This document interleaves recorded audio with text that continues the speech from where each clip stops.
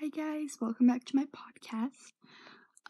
So I'm just gonna let you guys know that last night I counted how much memories I had in my memory book.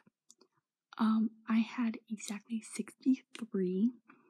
And some of you guys are like, what is a memory book?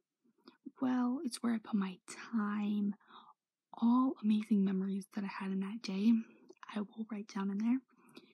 I started that book in 2018 on Christmas. And I've been writing memories in there for over 2 years now. And I feel like using a journal and putting all your emotions that happened in that day or memories that you want to hold on forever, I think writing it down in a book is really helpful, And I just wanted to let you guys know that I'm going to be doing a skit in my next episode. I don't have anything planned out that much, but I hope it's gonna be good. Anyways, I have a plan for when I'm doing episodes. I'm gonna try to be doing it Monday through Friday. We're gonna see about that.